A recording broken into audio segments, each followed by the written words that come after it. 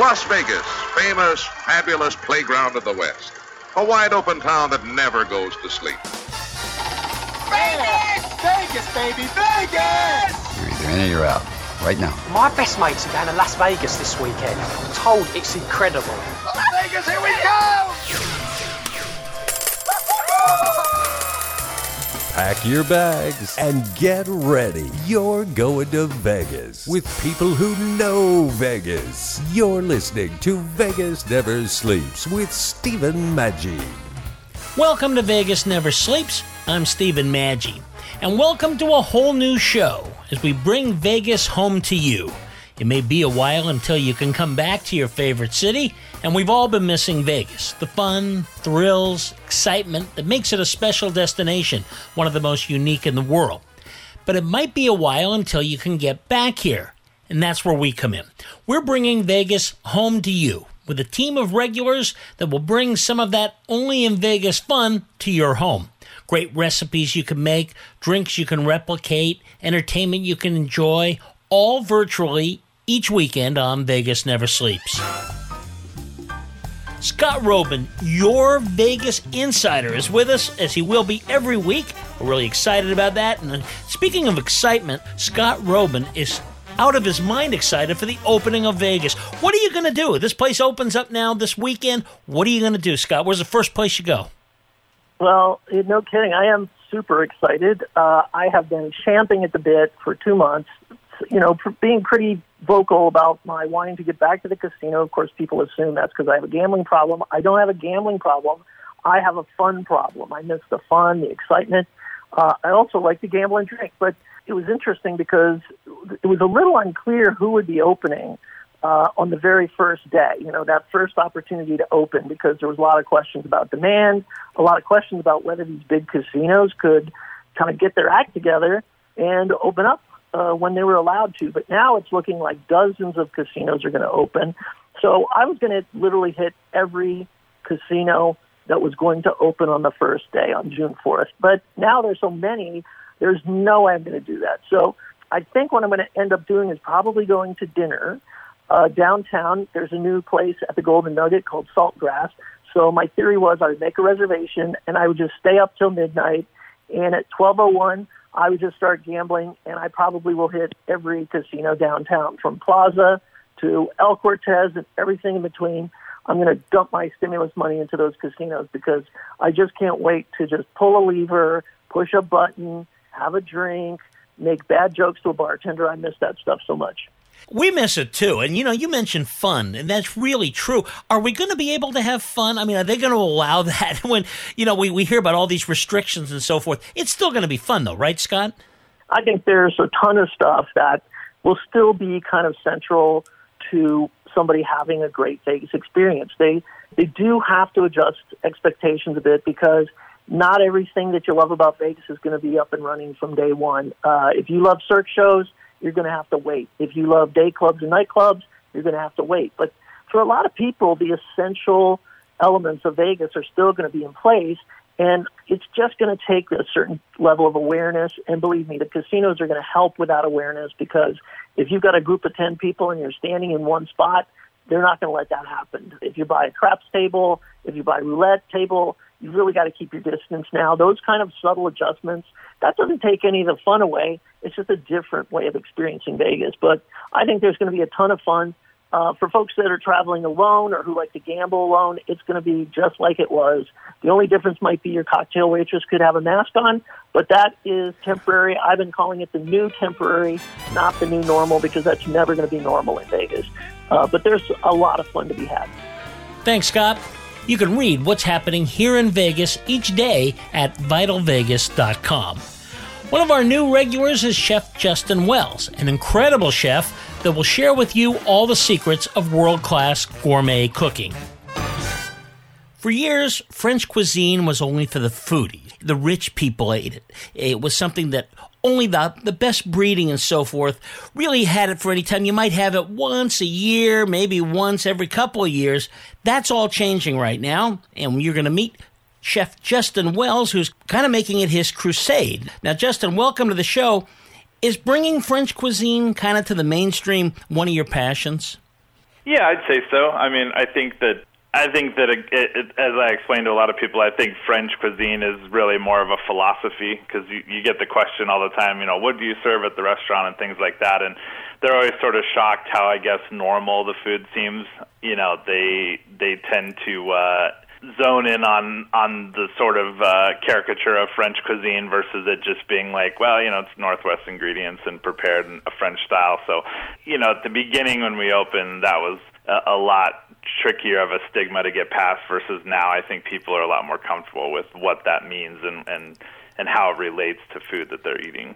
Yeah, people don't seem to have any kind of problem with French desserts, but when it comes to the entrees, I guess the mind goes right to snails, and you got to tell them it's a lot more than that, right? Absolutely.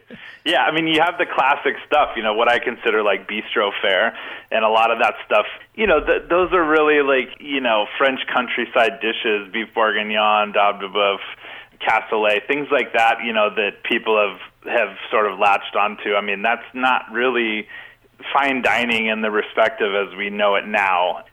People have taken those dishes and elevated them. I mean, clearly when I make cassoulet, it's like I'm taking the very best of what I have and sort of combining that into that dish. But I mean, really those are like rustic elements of that type of stuff. So I think when you get into the luxurious side of it, you're talking more about the sauces that accompany things like that. And a lot of people don't understand that those types of things have really infiltrated American cuisine as we know it and being a lot more normal. So I think when you talk about, an ingredient like you say pork belly and people kind of, what's pork belly? And that obviously got really trendy for a while, but it's just like, well, it's bacon. And then you say that and they latch on. They're like, oh, I get it. Okay, it's bacon.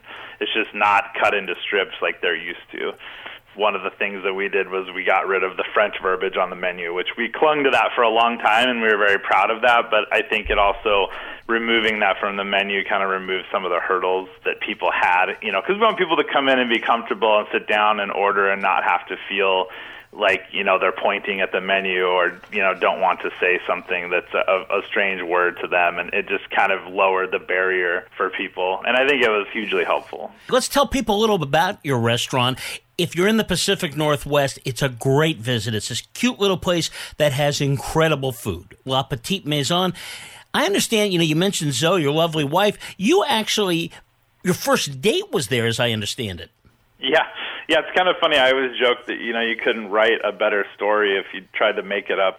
I've always loved that restaurant. It's been a restaurant since 1977. We had our first date there, and we actually subsequently got married there some years later. And it was kind of funny when I approached Randall about, I said, hey, I want to get married here. We love this restaurant.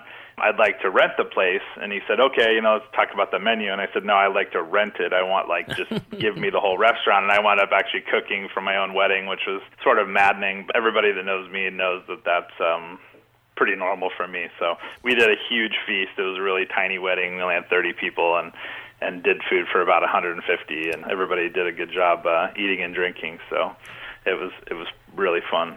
Well, we'll talk a little bit more about the restaurant, but I want to get to know you a little bit. Where did you grow up? Did you grow up in the Northwest? Yeah, Olympia, born and raised. And your childhood, people that know you say, oh my God, this guy and food just go together.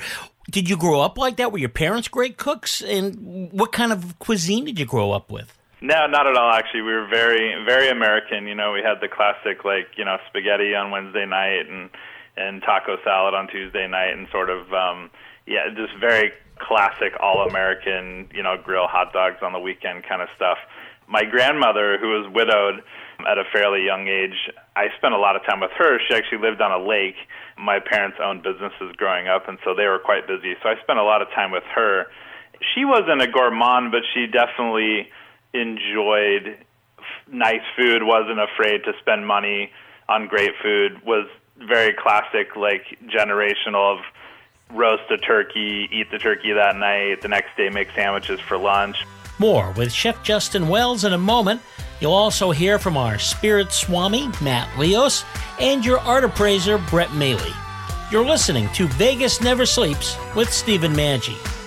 Let's go to Vegas, baby. Let's go tonight. Let's go to Vegas. We'll stay up all night.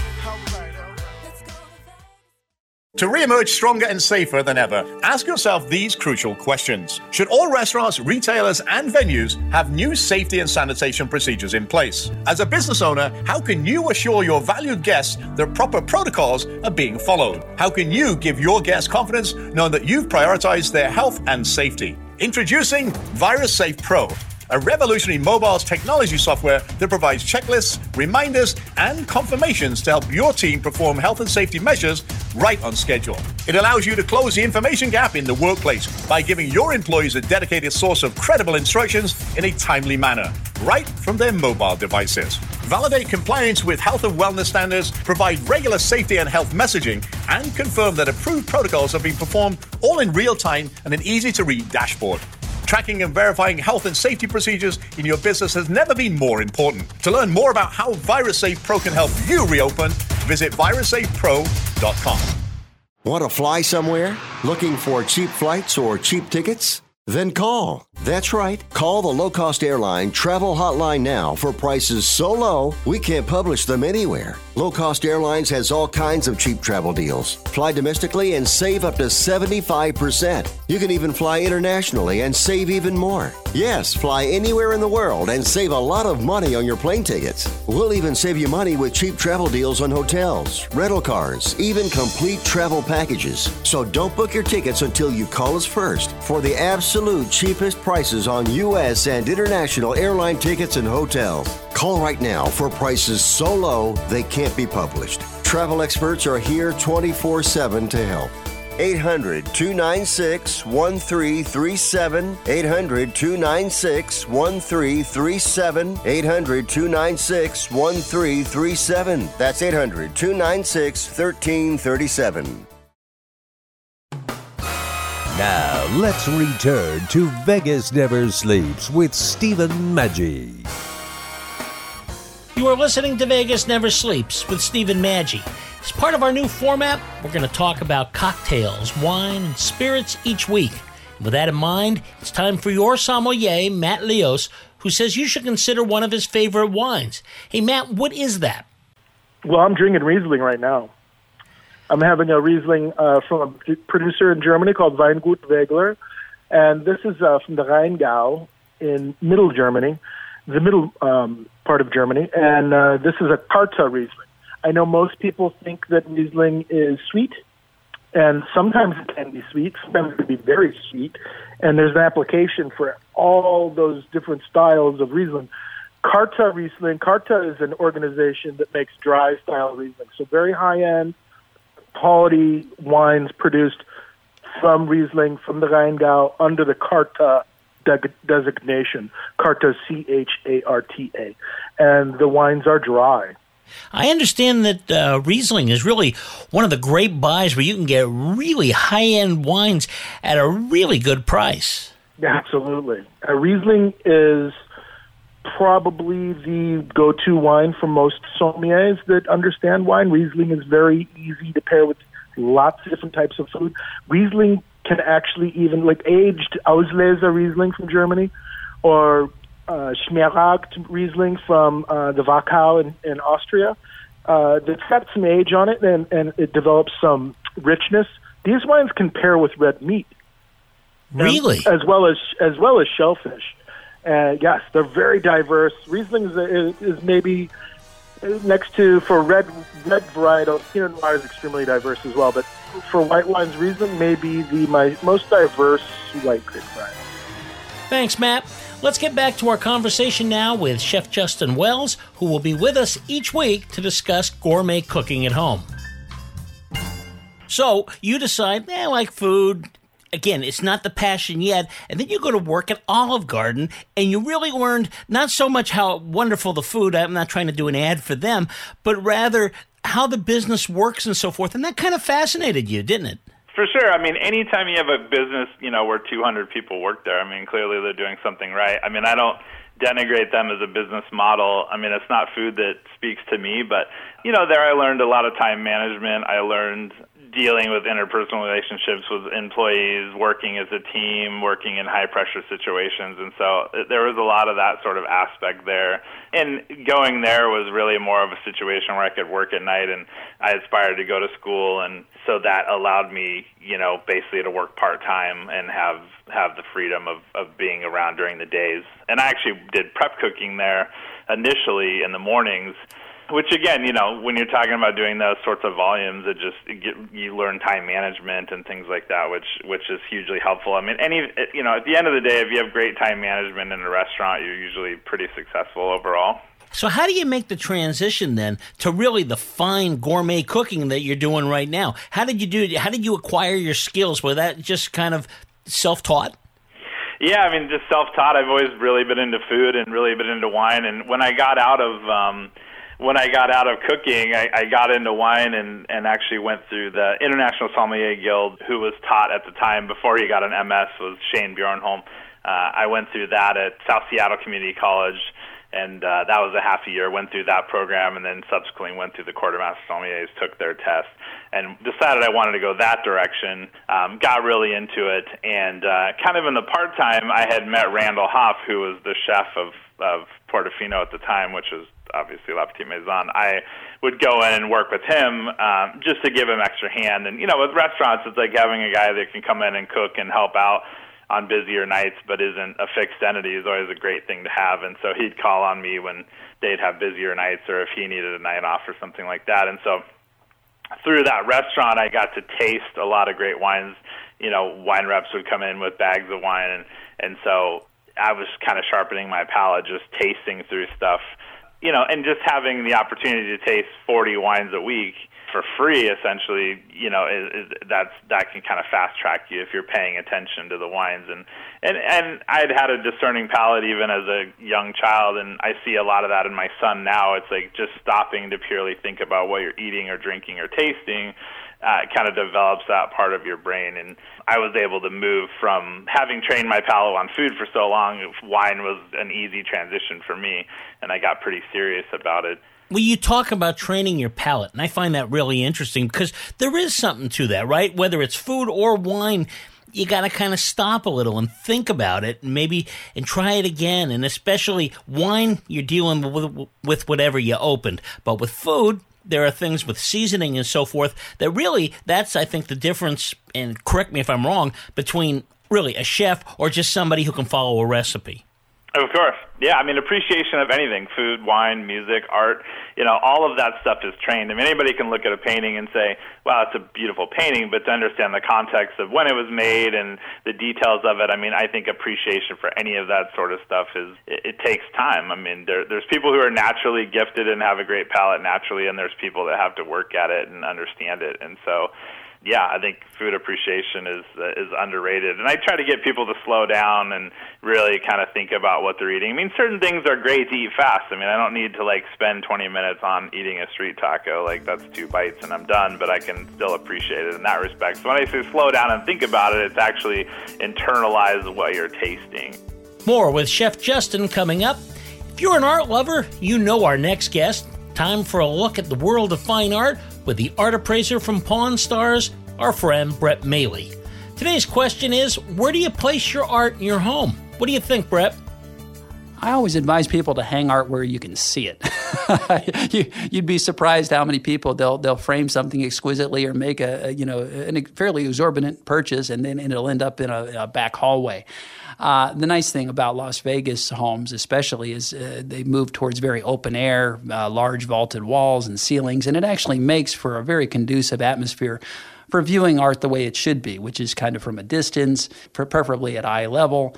And you want to, again, not to be flippant, you do want to hang it where people can see it. And there's certain types of art, certainly you want to have a certain amount of breathing space. For example, if it's an impressionist piece, you don't want to be looking at that up close. You really have to, by the nature of the style, look at it from a distance. So you have to hang that maybe a little differently than you might a realist piece or a pop art piece.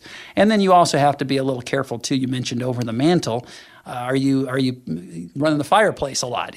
Because the heat and the soot and things like that over time, not immediately, but over time could adversely affect the piece. So yes, I'm if people want to consult with me about where to hang their art or how it should best be presented, we're certainly open to that, and it's very important. Oh, is that an issue then with kitchens? Because there'll be smoke in a kitchen, you would imagine, or even in the dining room? Yeah, I mean, again, art is not a delicate flower for the most part. It's not going to just, wilt as soon as, heat gets it. But it's a cumulative effect over time. And certainly over a fireplace, you're going to get some of the carcinogens and soot, even if you try to, get it out through the flue or whatever else over time.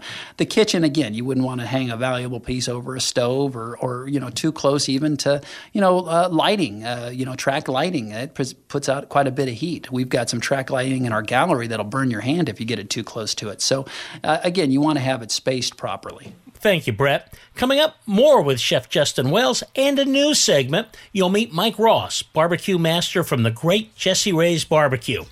If you miss an episode of our show or just want to catch up on past programs, don't worry. All our shows are archived on our website, vegasneversleeps.com. You can also hear them on SoundCloud, iTunes, and more. You are listening to Vegas Never Sleeps with Stephen Maggi.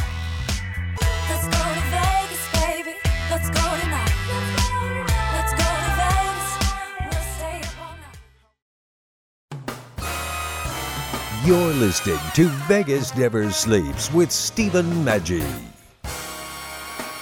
You are listening to Vegas Never Sleeps with Stephen Maggi.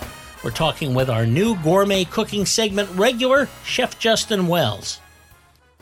Well, I can tell you that in your restaurant, you serve a great French onion soup. I mean, an incredible one. And I love French onion soup, tend to get it wherever I go if it's available on a menu. But there's something about yours where I sit there and I want it to kind of drag on a little bit. And I kind of want to wait through it because there are just like these certain tastes that I can't fully describe, but it makes the experience different. I mean, is that what you're trying to do when you create these different dishes? Yeah, complexity. That's the biggest thing. That's kind of the hallmark of what I'm, I love food that looks overly simple but is entirely complex when you eat it. And so, if anything, the trend of food where the plating got really wild and there's 50 ingredients on a plate, and if it didn't look like a carnival sideshow, you weren't doing it right. Like, I never really got into that sort of stuff. And there's some whimsical stuff that I'll do occasionally, and usually that's in the summer when we get a lot of vegetables. It's easy to kind of cut them into interesting shapes and kind of build from that. But my plating tends to be very simple, like a correctly cooked piece of meat with a sauce, or and so if anything, my food is really understated, which gives it's a naked environment, and if the food doesn't deliver it, it's tough. So you see a lot of superfluous food that looks really great, but you taste it and it has no soul, or you taste it and it's lukewarm and doesn't really have any passion behind it. I try to shoot the opposite direction and go really complex, really well made, but more of a subdued kind of appearance to it. And so again, French onion is one of those things where there's not a lot of room to hide. Exactly. But you also do a dish, the airline chicken breast, and this thing is incredible because nothing sounds duller than just chicken breast. I've never had anything like that. It doesn't taste like any chicken breast I ever had. It's the most wonderful thing. I mean, you can taste the butter, you can taste all these things. Is that like the challenge, to take like what you're talking about, like take something like a chicken breast and kind of say, you think you know what one of these tastes like? Oh, we can do so much more. Yeah, absolutely. And I resisted for a long time. I mean, we didn't have chicken on the menu for the first 5 years we were open. And I resisted it to a point of just saying, if people are going out, that's not what they want to eat. And then, I had a lot of great examples of chicken and thought, okay, fine, I'll try something. And I actually wound up doing it specifically for truffle season because roast chicken with truffles is like one of the most delicious things you can eat. And we had some asparagus and we had some morels, so it was like as classic as it gets, asparagus with morels and roast chicken and truffles. Like, it doesn't get any more French and it doesn't get any more seasonal. And so I put that on the menu and wound up running it on the prefix menu, and people freaked out over it. And so, it became a fixed entity because, dishes take on a life of their own, and people just they expect it. They've had it and they want it again. Yeah, exactly. I mean, this is what Robert Irvine preaches on that TV show he's got on the Food Network. it's not enough to just have great tasting food. It's got to make sense, and you got to know how to portion it, and it's got to be something that people love, but also that you can make a profit on, because otherwise there's no more restaurant. For sure. Absolutely. And I find that people, we've been at it almost 10 years, and I find that the general public in their understanding and appreciation of food has come so far in that amount of time. The Food Network has really sort of opened people's eyes to like food in general, and whether it's good or bad, I think that once people start kind of thinking about food and trying harder at home, the average home cook nowadays is so much better than they ever were before because you have access to better ingredients. So you enjoy that incentive, that competition with everybody out there, and having a customer base that knows what they're talking about really kind of gives you the opportunity to really shine. Well, of course, yeah, because if you can exceed expectations, I mean, if you come in with expectation and I exceed it, then I've earned your business forever. That's the hard part about what we do is that someone comes in the door and the expectation is generally set high because they've heard about the restaurant, their friend gushed about the meal, and so they show up, and we get a lot of people that say, we had high expectations, but it really exceeded that. And that's always a great compliment because it can be tricky sometimes. I remember the first time I ate at the French Laundry, and I had to temper my excitement because I said, look, there is no way that this place is going to live up to my expectation because I've had the cookbook for a decade. I've cooked everything in it. I love Thomas Keller. I love the idea of the French Laundry. I went, and not only did it exceed, but it blew my mind. So it was one of those things where it was like, it was shocking. And so I think if we can capture that same sort of magic when people show up, it's a win-win for everybody. We're going to be, over the next few weeks and months, going through some tips to help the home chef. And I know, talking to Zoe, this doesn't just stop at the restaurant door. You cook like this at home. Do you feel comfortable that you can kick up people's games? I mean, they're not going to dedicate their lives to it the way you did, but at the same time, you can make what they do a whole bunch better? Yeah, I mean, I think so.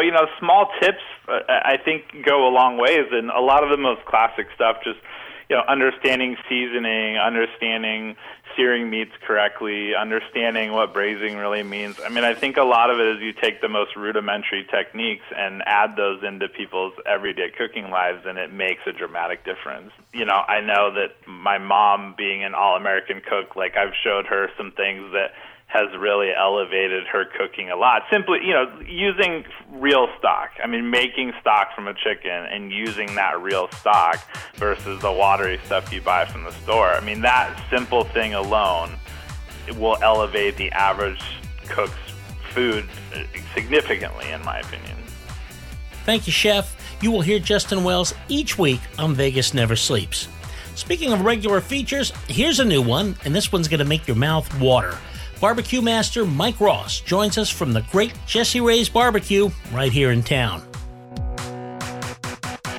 I want to know, how do you come up with your recipes?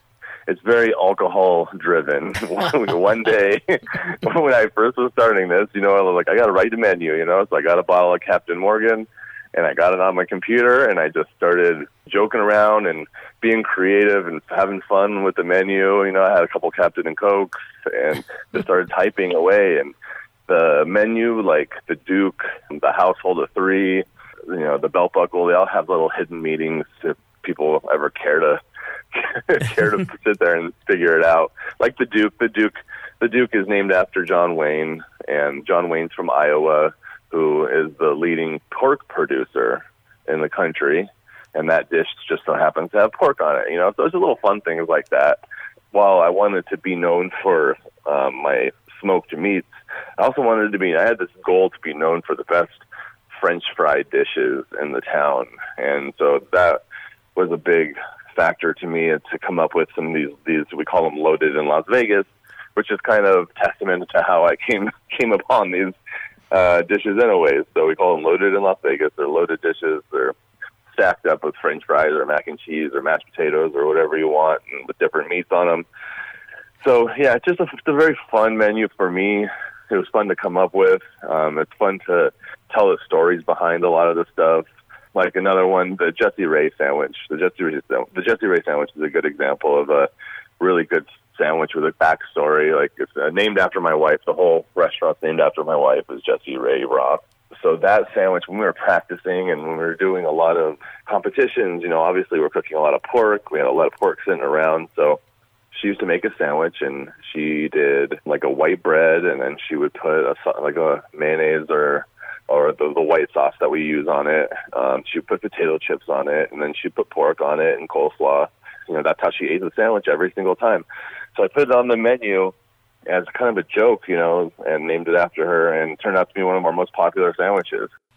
Well, thanks, Mike. If you're in Vegas or coming into town, make sure to visit Jessie Ray's, just blocks from the new Raider Stadium. Absolutely incredible food, and if you mention Vegas Never Sleeps, they'll take off 15% from your bill. What a deal for incredible barbecue. Coming up, a brand new regular feature, the Sports Raconteurs. If you like sports and great storytelling, you'll love this new feature. Today's topic, the life and very interesting times of boxer Rocky Graziano. You're listening to Vegas Never Sleeps with Stephen Maggi. Let's go to Vegas, baby. Let's go tonight. Right now. Let's go to Vegas. We'll stay up all night. Let's go to Vegas. Let's get away. Once and forever when we can have today. Let's go to Vegas, baby. Hi, this is Dr. Annette of The Dr. Annette Show. We've been talking today about COVID-19 and steps you can take to possibly prevent or mitigate infection. Silver and zinc have been used for centuries as disinfectants and as antimicrobials. We're offering you this special discount to make it easier and more affordable to get these essential silver and zinc liquid mineral supplements. Visit our website at www.elementalresearchinc.com and use promo code VEGAS20 to get 20% off silver and zinc products. Once again, that's www.elementalresearchinc.com and use promo code VEGAS20 to get 20% off silver and zinc products. Professional line not included. We are all in this together and we can get through this. Learn more at elementalresearchinc.com and use the promo code VEGAS20. These statements have not been evaluated by the Food and Drug Administration. This product is not intended to diagnose, treat, cure, or prevent any disease. Welcome back to Vegas Never Sleeps with Stephen Maggi. Storytelling, or raconteuring, is one of the most understated forms of American art. This segment looks to gather the best storytellers from the world of sports. Welcome to the Sports Raconteurs. Today's raconteur is boxing author Jeffrey Sussman, discussing one of the finest boxers of the 20th century, Rocky Graziano. I remember him as a kid, not so much as boxing, but he was on like all the TV talk shows and he was on comedy stuff. Real likable guy, but as your story tells, his life didn't start out that way, did it? No, he started out in extreme poverty. He was born to a second-generation Italian-American family. His father, Nick Barbella, was a failed middleweight boxer and an alcoholic. And the Barbella family, that was Rocky's original name, Barbella, grew up in a poor neighborhood in Brooklyn. And they were so poor that when Rocky was only about 6 years old, they would send him out to steal coal for the apartment's pot-bellied stove just to keep them warm. And then they would also send him out to the beaches on Coney Island to dig up clams so the family would have something to eat. So he came from real dire poverty, and his father was also very abusive to him. So he emerged from a life of really terrible circumstances. Boxing was really, at that time, one of the ways you could get out of this really difficult American life. Absolutely. And Rocky was very fortunate because as a teenager, he was headed on a path to be a criminal. He had his own gang. They mugged people. They stole things. Rocky was drafted into the Army, and his family thought that would straighten him out, and in fact it didn't. He wound up slugging an officer and went AWOL. As a result of that, he was wanted by the military police, and a friend of his named Terry Young introduced him to a boxing manager named Irving Cohn, who took Rocky under his wing and trained Rocky. But because the military police were looking for him, he changed his name. He adopted the name of Rocky Graziano rather than using his original name, which was Thomas Rocco Barbella. However, the military police, after a while, did find him, and he was sentenced to 1 year in prison at Leavenworth Barracks. And there he joined the boxing team, and he had a coach who really honed his boxing skills. And by the time he got out of Leavenworth, he went back to Stillman's gym where he had met Irving Cohn. And Irving again took him under his wing and trained him to be a very successful boxer. And boxing became an outlet for all the anger that Rocky had felt growing up. Boxing became a terrific outlet for him. What's interesting is, and we're going to talk more about that in a few minutes, is his post-boxing career, where you'd never know this guy had all this anger, but it was like a way of channeling it. And it was at a time, too, when boxing was kind of in its golden age, right? I mean, you had people like Sugar Ray Robinson, and he fought Tony Zale. And from what I understand, and you describe it in the book, one of the bloodiest, nastiest fights you could even imagine. Absolutely. It was considered the bloodiest middleweight fight of the 20th century. In the first bout with Tony Zale, which Rocky lost, he actually came out of it looking with very few marks on him, whereas Tony Zale had to go to the hospital. He looked so badly. During the second fight, which Rocky won, at one point his left eye was so swollen that his manager, a man named Whitey Bimstein, had to take a $50 and cut open the swelling above his eye so that it would drain and he would be able to see out of his left eye, because if he wasn't able to see out of it, he wouldn't have been able to win the fight because he couldn't see Tony Zale coming at him from the left side otherwise.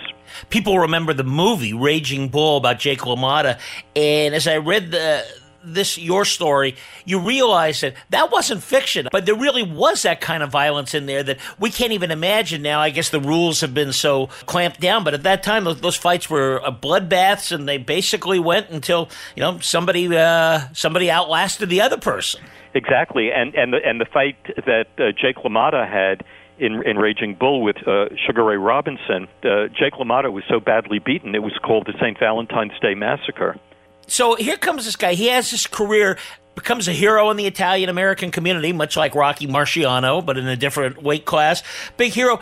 He quits, and what an incredible career he has post-boxing. I mean, you just don't expect somebody who's so connected with all this violence.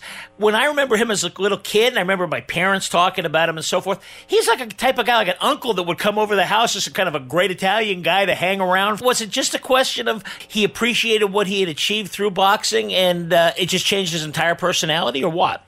It was a combination of things. First of all, he fell in love with a wonderful woman named Norma Unger, who he was completely devoted to, and she was to him. They had a wonderful marriage.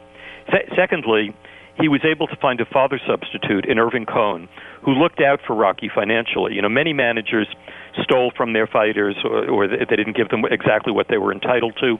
But Irving made sure that Rocky invested his money very carefully so that he would have an income once he retired from boxing. And at that point, no one knew that Rocky would have a successful career in show business after he retired from boxing.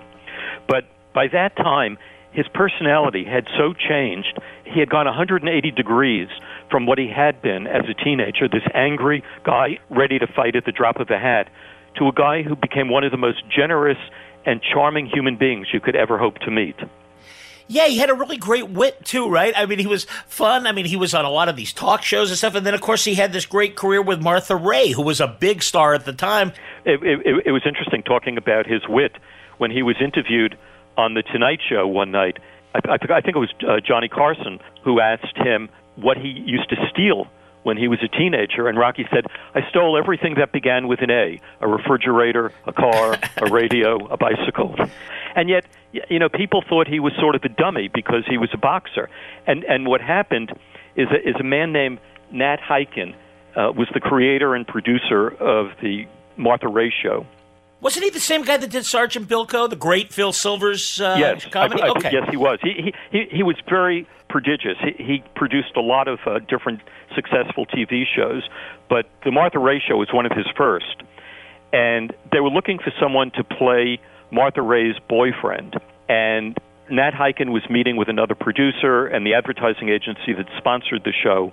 And they were sitting around, and someone said, we have to get someone who's kind of dumb, can't speak well, someone like Rocky Graziano.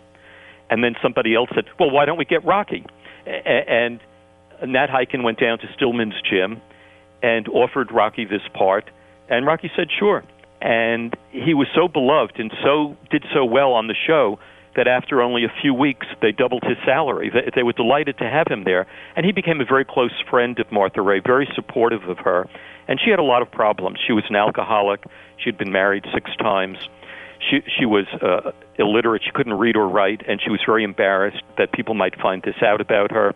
And then after she went off the show, she suffered from terrible diabetes and had to have both of her legs amputated. And throughout all of this, Rocky remained a steadfast friend to her, feeling that she had given him a second career, and he was very grateful to her for that. And I'm thinking in today's world of boxing, of course, it's completely different than back in the golden era, back in the 50s and so forth.